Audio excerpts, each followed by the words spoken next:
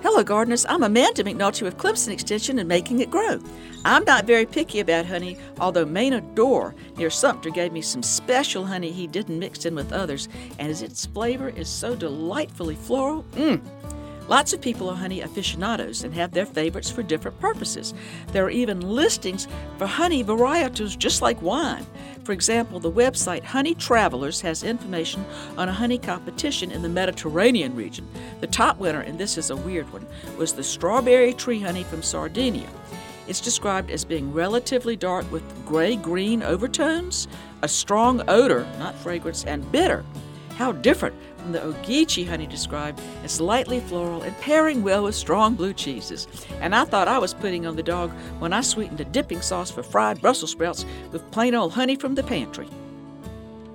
Funded by South Carolina Farm Bureau and Farm Bureau Insurance.